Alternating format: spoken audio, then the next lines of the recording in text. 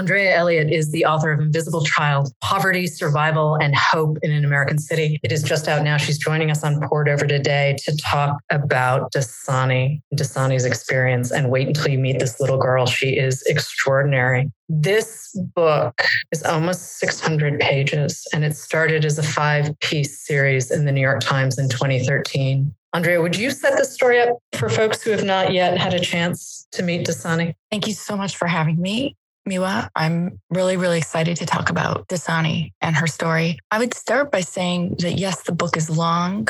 And at the same time, I didn't intend for it to be as long as it was. What happened is that things kept happening, things that surprised me, things that stunned me. And the story revealed itself as her life progressed, and I continued to follow it over these 8 years. And what resulted was a book that is the same length as plenty of presidential biographies. And when I went back and forth with my editor about it, what we concluded is that Dasani's life is worth every bit as much. And that's the point. Her life is just as epic. It tells us just as much about America. And so there is a braiding of history and policy with her family's own narrative, which begins in real time when she's 11 and living without a home in a shelter in Brooklyn, crammed into one room with her 9 family members, 7 siblings, and her mother and her stepfather, whom she regards as her father. And it follows this family through all kinds of unexpected twists and turns as they try their best to stay together while surviving all of these systems that poor people must contend with, especially in a place like New York City or in other urban areas. Family is the ultimate system of survival for Dasani. And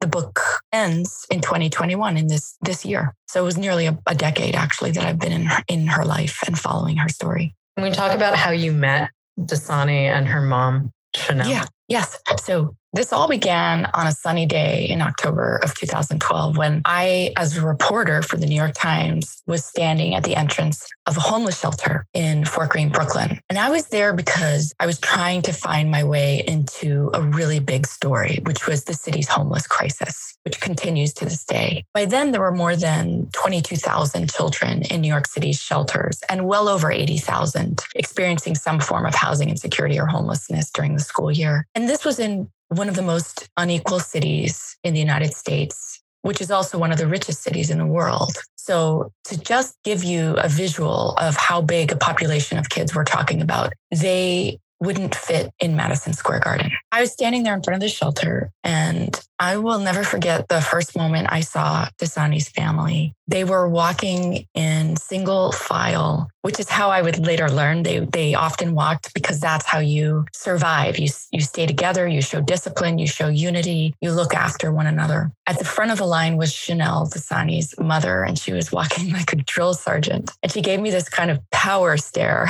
She later explained to me that's what you do. And the 8 children, Dasani just stood out to me immediately. She wanted my attention. She wanted to talk. She just kept talking. And everything that came out of her mouth, I wanted to write down. She struck me as a kind of quintessential New York City kid. And this cuts across class, it cuts across race, ethnicity, everything, politics even. These kids are curious, they're tough, they're alert, they're interested in other people. The thing that set Dasani apart from most children, again, across the spectrum of class and race and ethnicity, across the spectrum of children, what really set her apart was her ability to articulate in a profound and moving and evocative way her own experience. She was so aware. She was so aware of the injustice of her life. And at the same time, she was reaching for more. And there's just this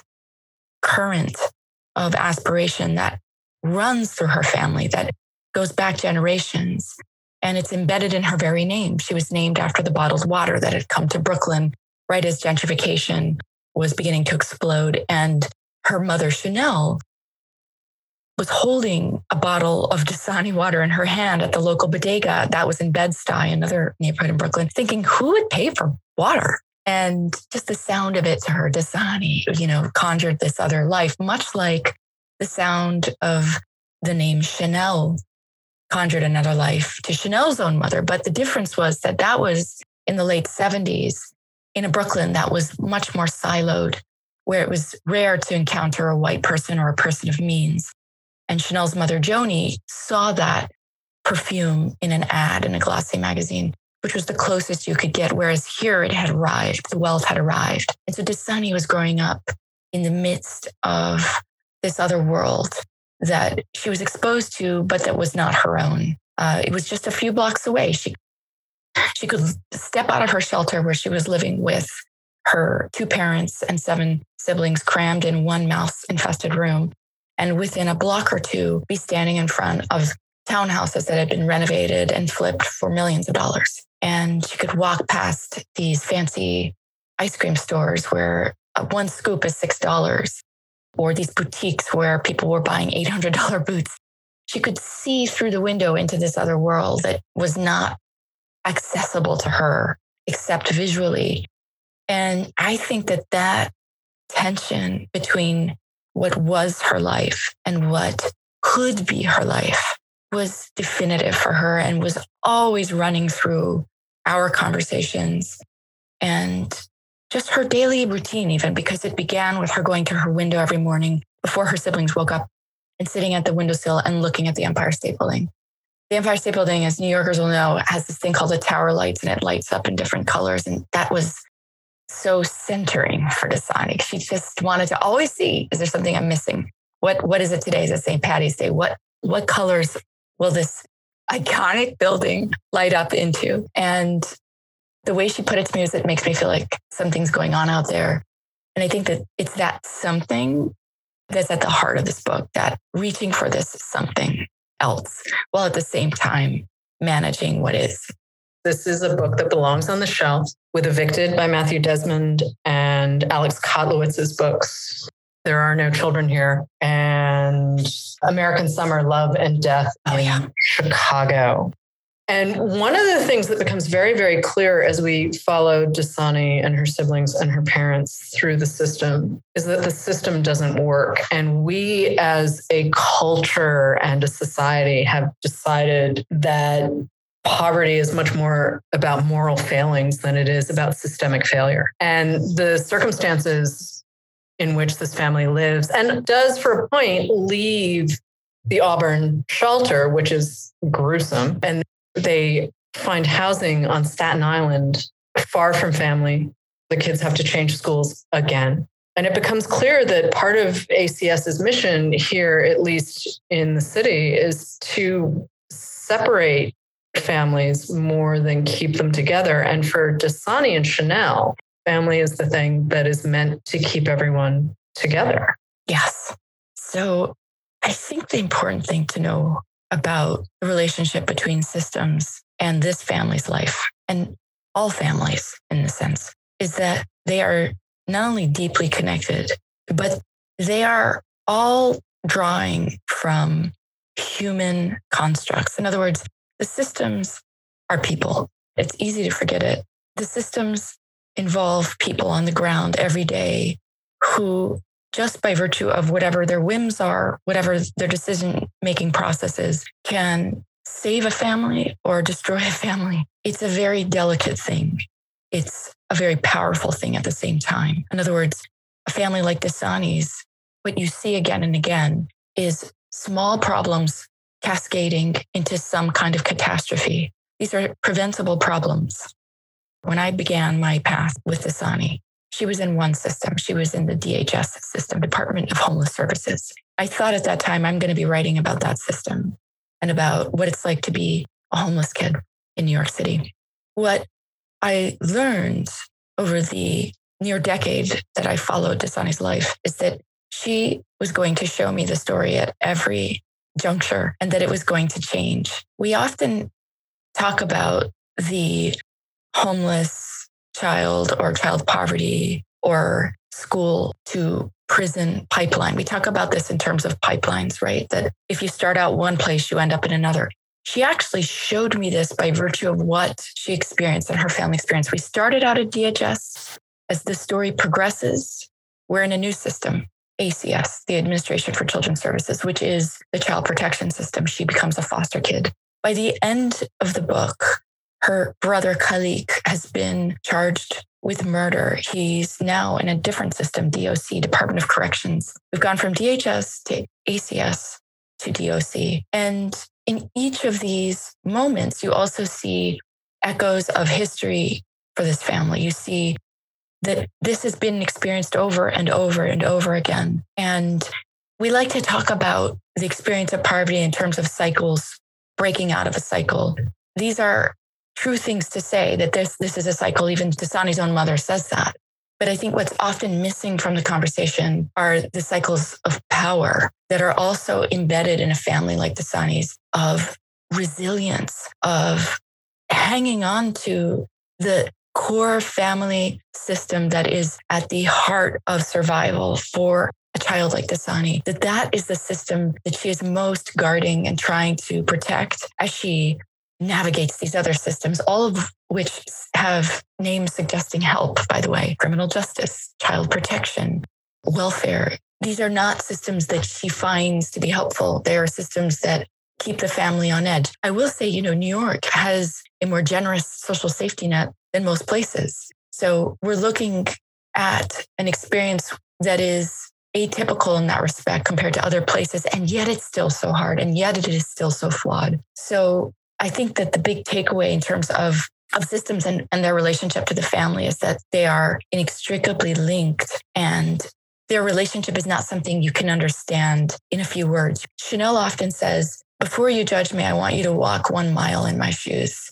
And the walking that I did with them was to, for instance, wait for 3 hours in one line at welfare before we moved to a different floor. It was one time after I snuck into the intake center for homeless families, 12 hours later, Chanel and I were both asleep. Dasani actually took a picture of us, and Chanel was so mad because, I think we both looked like we were snoring, but we were just passed out, and everyone was in that place. It's exhausting. The work of being poor is not even seen. It's very misunderstood if it is seen at all. It is a job in of itself to manage all of these systems. And one of the things I think that is really, really important to know about Dasani's family, and I think it is representative of other poor families, is that they don't want to be on welfare. They're not refusing to work. In fact, they're working every day. They're just not working in the way that mainstream American society regards as the formal labor market. It sometimes looks like bartering. Supreme will give a haircut in exchange for some food. That's work. This is a family that qualified for disability benefits and you refused to apply for them. That would have made a huge difference in terms of cash and income, but they didn't want to be labeled. And I think a lot of families are like that. So there are these assumptions that we have about the relationship between poor families and systems that I think are really misguided. It's also really expensive to be poor. There are a lot of fees and fines that are devastating if your bank account, if you have a bank account to start with, is tiny. A simple fee can be devastating. And then these processes, at one point too, the family comes back late to their room at Auburn and they're kicked out. Yeah. Their belongings are taken from them and thrown in the dump. And that includes Chanel's mother's ashes. And they have to start over again. The humiliation seems unnecessary. There are so many moments of humility met with dignity and strength and power. This is what I kept seeing with this family. That moment when Joni's ashes are tossed in the dumpster, which is where formerly people were cremated back when Auburn was a hospital, Cumberland Hospital, which was, by the way, the very building where Joni had been born, that she would come to rest, if you could call it that, in that same building in such a degrading way, summed up so much for me about what this story tells us. It was such a moment of devastation, but also a reminder of the kind of contrast between how outsiders might regard a family like Dasani's, which is that, oh, they're living in a homeless shelter in my fancy neighborhood, Fort Greene. They are passing through. They are transient. They were randomly assigned to live in this place. I'm a homeowner. I'm part of revitalization. I'm here to stay. When in fact, Dasani and Chanel are more Brooklynite than almost anyone I've ever met. They belong in Fort Greene, arguably more than anyone. They reach back 4 generations to this place. And I do think that if this book is about anything, it's about belonging. It's about who gets to belong to a place and who doesn't. And that place is Fort Greene, Brooklyn, or New York City in a broader sense. But it's also a metaphorical place, which more than 50 years after the Civil Rights Movement, more than 50 years after LBJ's declared war on poverty, still feels different for a family like Dasani's. It's still a country with one of the highest child poverty rates in the developed world. And who gets to belong? Who should belong? This is, I think, one of the biggest lessons I learned writing this book. I started out thinking I was writing about a homeless girl. She's not homeless. You know what Dasani said to me recently? She said, home is the people I hang out with, the people I grew up with. That, to be honest, is really home. Family who've had my back since day one. It doesn't have to be a roof over my head. In New York, I feel proud. I feel good. I feel accepted when I'm in New York. She said at Hershey, I feel like a stranger, like I don't really belong. It's about belonging. And she has that, whether she's in a shelter or she's walking down the street. This is her home. And she doesn't want to have to leave it in order to have a better life. And I think that that is the biggest kind of crucible that this story shows, is what Dasani does when she's given the opportunity to leave geographically and also in other ways, to go to a boarding school in this predominantly white town in rural Pennsylvania. And what does she do with that? And I think that tension between honoring, loving, needing your family, and also wanting to reach past it into some other kind of life is so important to understand. And it is so central to this story.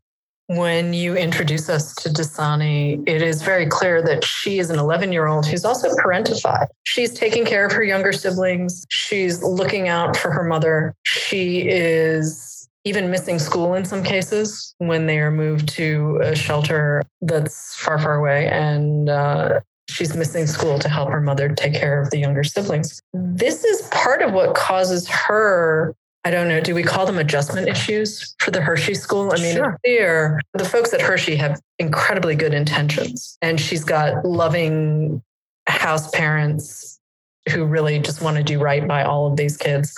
She is given resources that she doesn't have. I mean, we're talking about house parents who have to teach kids not to hide their food because it's okay, there's enough food. Right. These kids have skill sets that most average children don't develop because they don't have to.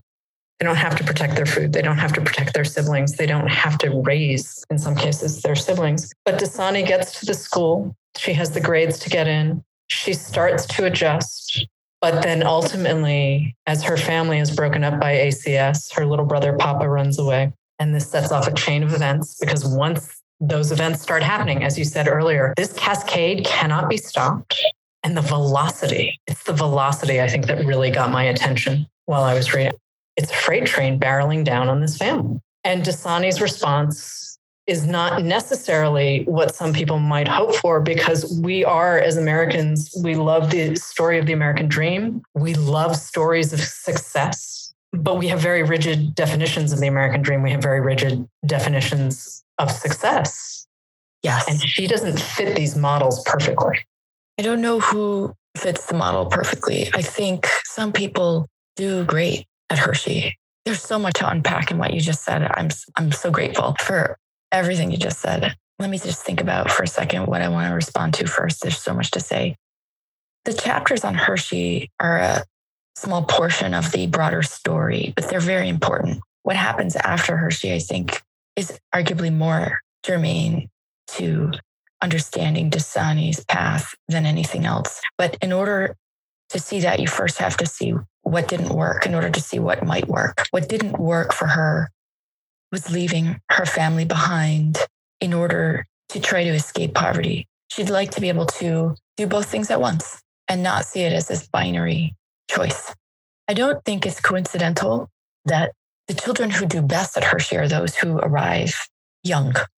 definitely under the age of 10. If a child gets there at age 7, that child has a greater likelihood of making it all the way through college, of graduating, first of all, not getting kicked out, and then making it by the definition of success that I think a lot of Americans would recognize as the correct vision of success, which is you're no longer poor. Hershey has a saying that they want to be the opposite of a legacy school. This is the richest private school in America. It costs $95,000 per child per year, free ride. They want to be the opposite of a legacy school, which means if your children qualify, that means they haven't done their job. Their whole purpose is to lift you out of poverty. You have a much better chance of being lifted out of poverty if you get there early. And I think that's because the children who arrive younger form deeper bonds with this alternate family and this alternate universe, in a sense, that is Hershey.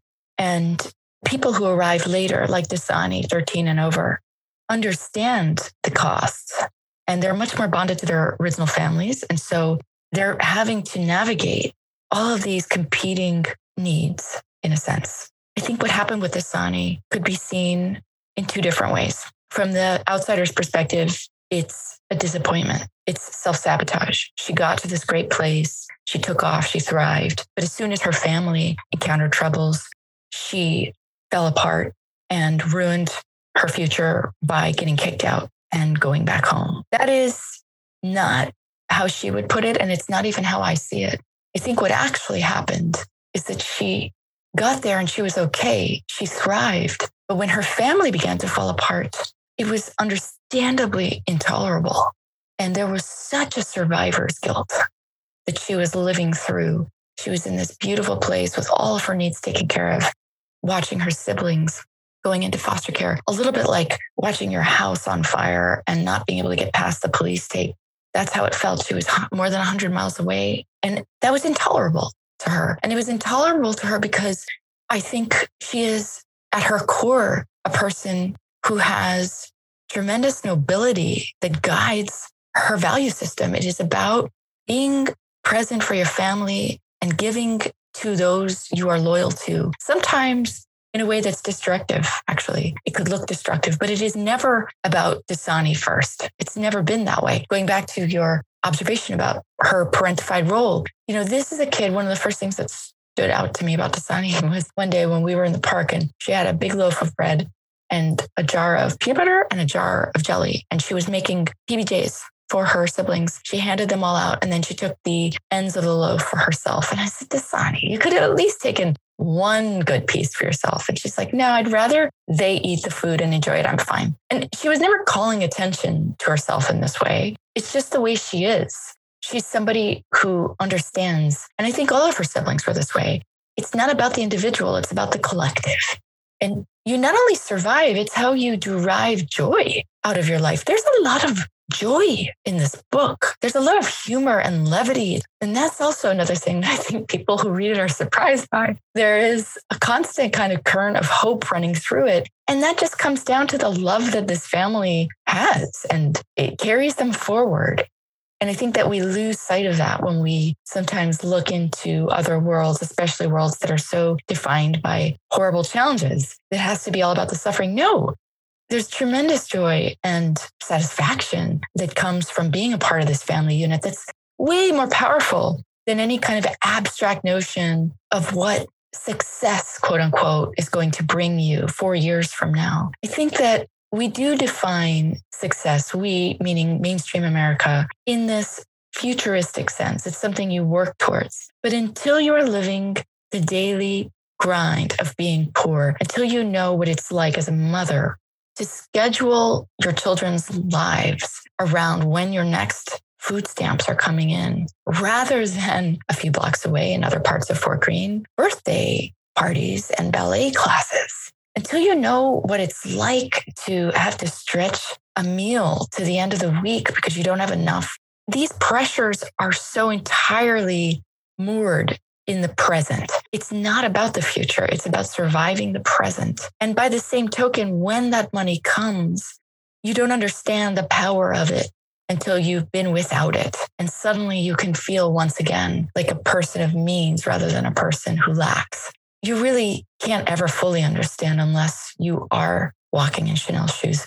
But I tried my best to get as close to that understanding as I could. And I think that the more time I spent with him, the more clear it became that there were so many of these misguided assumptions that people have.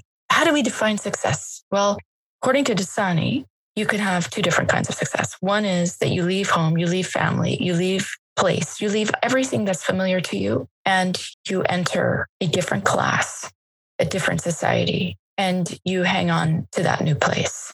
That did not feel to her like an authentic experience. She would like to thrive without leaving home. She would like to make it work in her own neighborhood. She would like to start a business. She's now in community college pursuing a business administration degree, including her family in that business plan. She wants it both ways, and I think that's fair. How did reporting the story change you? I mean, I cannot think of a way it didn't change me. There are so many things to say about that. I am a mother, and I think it will take a long time for me to be able to express what it was like to be there the day that the children were removed from Chanel and Supreme. What I would most like to say is that while I obviously am central in the telling of the story, this is not my story and it is not about me.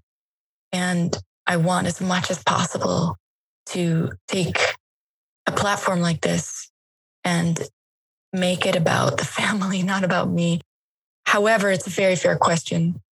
And, I think about something that Matt Desmond said, speaking to the same question, which is when people ask it and they ask it all the time, they don't really understand how intimate a question it is. Suffice it to say, it reordered my life.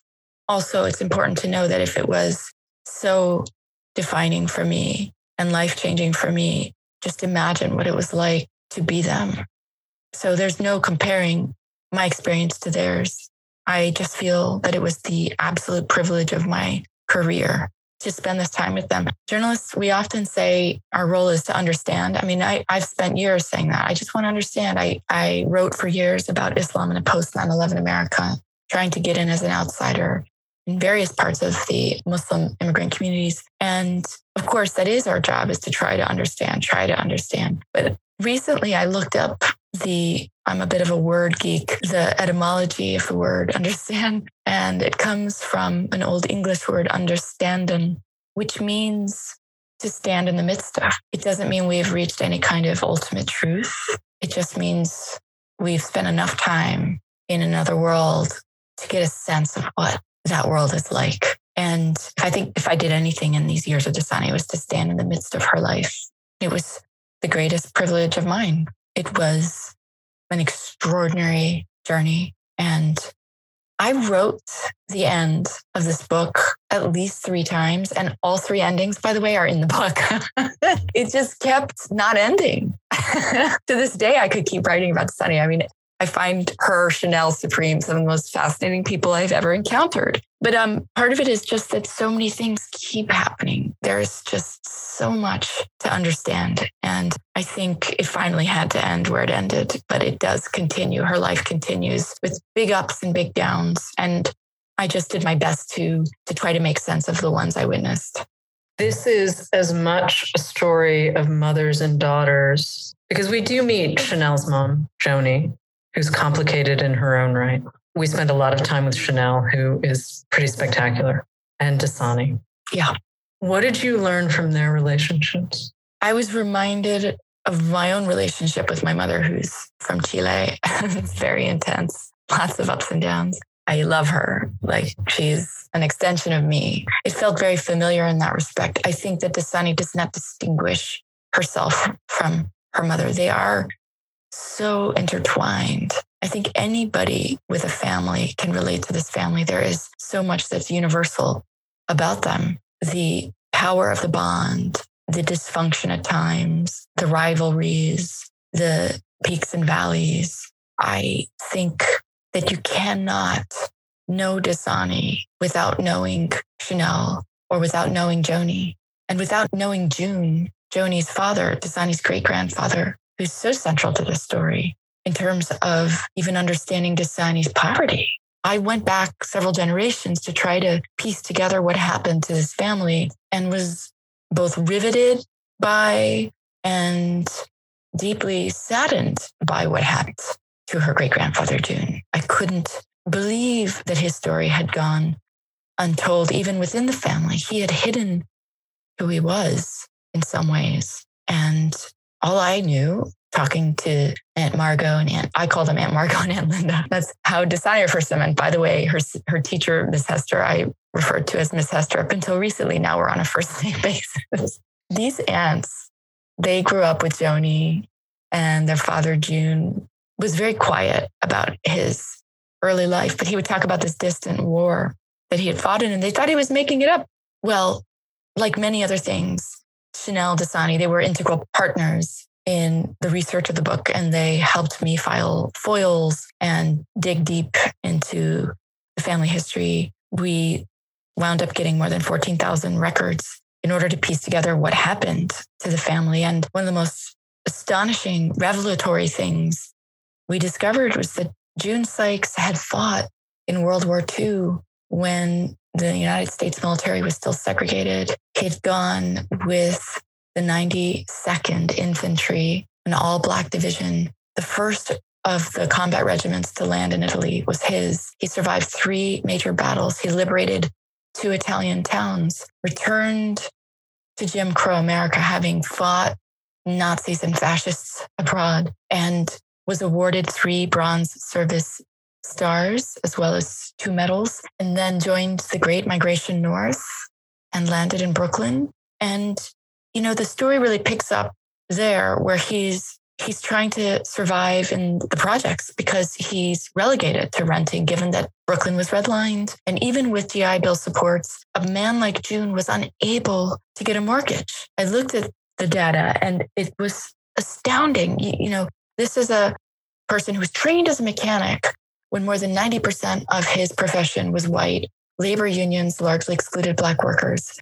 You couldn't go to the suburbs. This is now the 50s. White families are leaving the cities to go to the suburbs. There are restrictive covenants banning someone like June from getting a mortgage.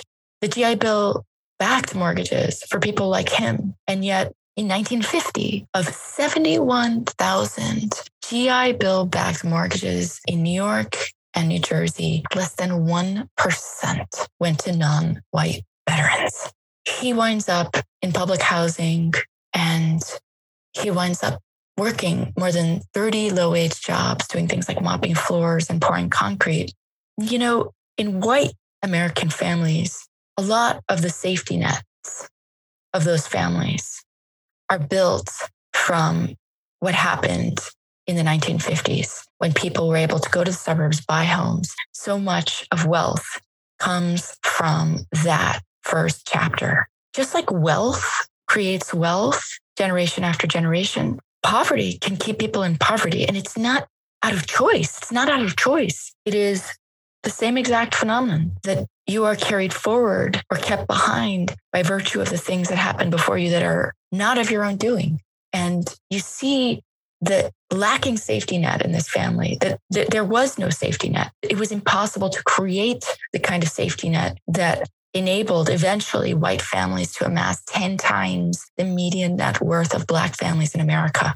In Dasani's family, it was about surviving. And by the time Joni came of age, we had a whole other set of social policies underway, government policies that resulted in industry pulling out of cities and huge amounts of crisis coming in terms of unemployment. You've got the crack epidemic. And Joni is an incredible example of the kind of matriarch Dasani regards as her ultimate role model, because she not only inherited this vastly unfair terrain, which was to live in a really poor neighborhood, to have been ousted from the projects, to have had to drop out of high school. She was a teen mom, and then she fell to this addiction. But then she found her way out. And she found her way out because she wanted to help her family. And I think that's really significant. Joni went, as Mark always puts it, she just went cold turkey one day to the next, got off crack, because she realized if she didn't, she wasn't going to be able to help raise 3 children who had been orphaned by AIDS in her family. And she needed to do that. So she wound up redeeming herself in a way that was very, very powerful for Dasani. And by the time Dasani was born, Joni was a reformed woman. She had found her way out of tragedy and into victory. And she tragically died in her 50s. But she's a really important part of the story, I think. We've talked a lot about systems. We've talked a lot about this incredible little girl, Dasani, and her very cool mama and her grandmother. But is there any hope that we can actually start to change systems? I think that the hope for systems rests with the people on the ground. I think that there are all kinds of small miracles that play out day after day in the way, for instance, that a welfare worker handles a family's case, or a caseworker for ACS decides to refer a family like this one to different kinds of help rather than monitoring them, helping them. I think we don't do enough listening to the people who are on the front lines. And it's a lot easier to kind of take this 10,000 feet above the ground approach, but you've got to look at what's happening on the ground in order to see the ways in which these policies play out. The federal government spends 10 times as much money separating families, the vast majority of whom are brown or Black, rather than keeping them together. If I was struck by one policy question that is raised by this book, it's why we spend so much more on that system rather than spending even a fraction of that money on keeping a family like this together and giving them the supports they needed. Dasani's siblings were removed from her parents and placed in a foster care system that wound up spending on average about $33,000 a month just on her family's children. And if you just took a fraction of that and put it towards helping the parents manage the things that so often lead to catastrophe in a family like this. And it's things like getting your food stamps reinstated, or finding childcare, or helping connect Supreme to work. He wanted to work, and he was constantly looking for work. He was overwhelmed. When families of means are in crisis, the response around those families is to offer material help. Someone's kid gets sick, the neighbor brings a casserole. That person's sister starts making phone calls, figuring out the medical situation, doing research. When poor families are in crisis and come under the watch of child protection, the response is very different. It's to add to the pressures. It's to say, you've now got to go to parenting classes. You now need therapy. No one would dare tell an upper middle class woman whose child has just been diagnosed with a horrible disease, okay, before you take care of feeding the rest of your family, or let us take care of feeding your family, you're going to go to therapy now. You need to go 3 times. We don't do that. There's an understanding that you have to take care of material needs. You have to help people stay whole before they can even attend to these other problems. Chanel Supreme didn't need parenting classes. They needed someone to work the phones. They needed someone to help fix the leaks in their home. Their children were removed in the beginning largely because of the conditions of their home. The vast majority of these cases, ACS cases, involve allegations of neglect, 93% of them.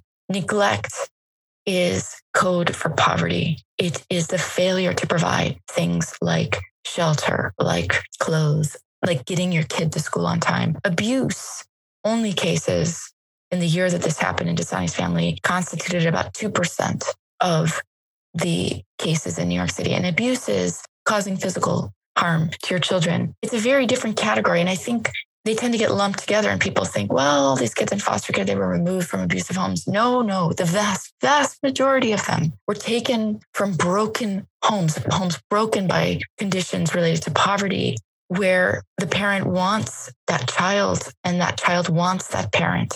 They want to stay intact. And so I think that those are the things that are lost in these bigger conversations. Is there anything you feel like we missed? There's one thing I'd love to say, which is, Miwa, you alluded to this earlier, that we love the American dream, right? This is the story that America tells itself. That if you work hard enough, that if you are talented and driven enough, you make it. I think if there's one major takeaway of this book, it's to challenge that romantic escape from poverty narrative.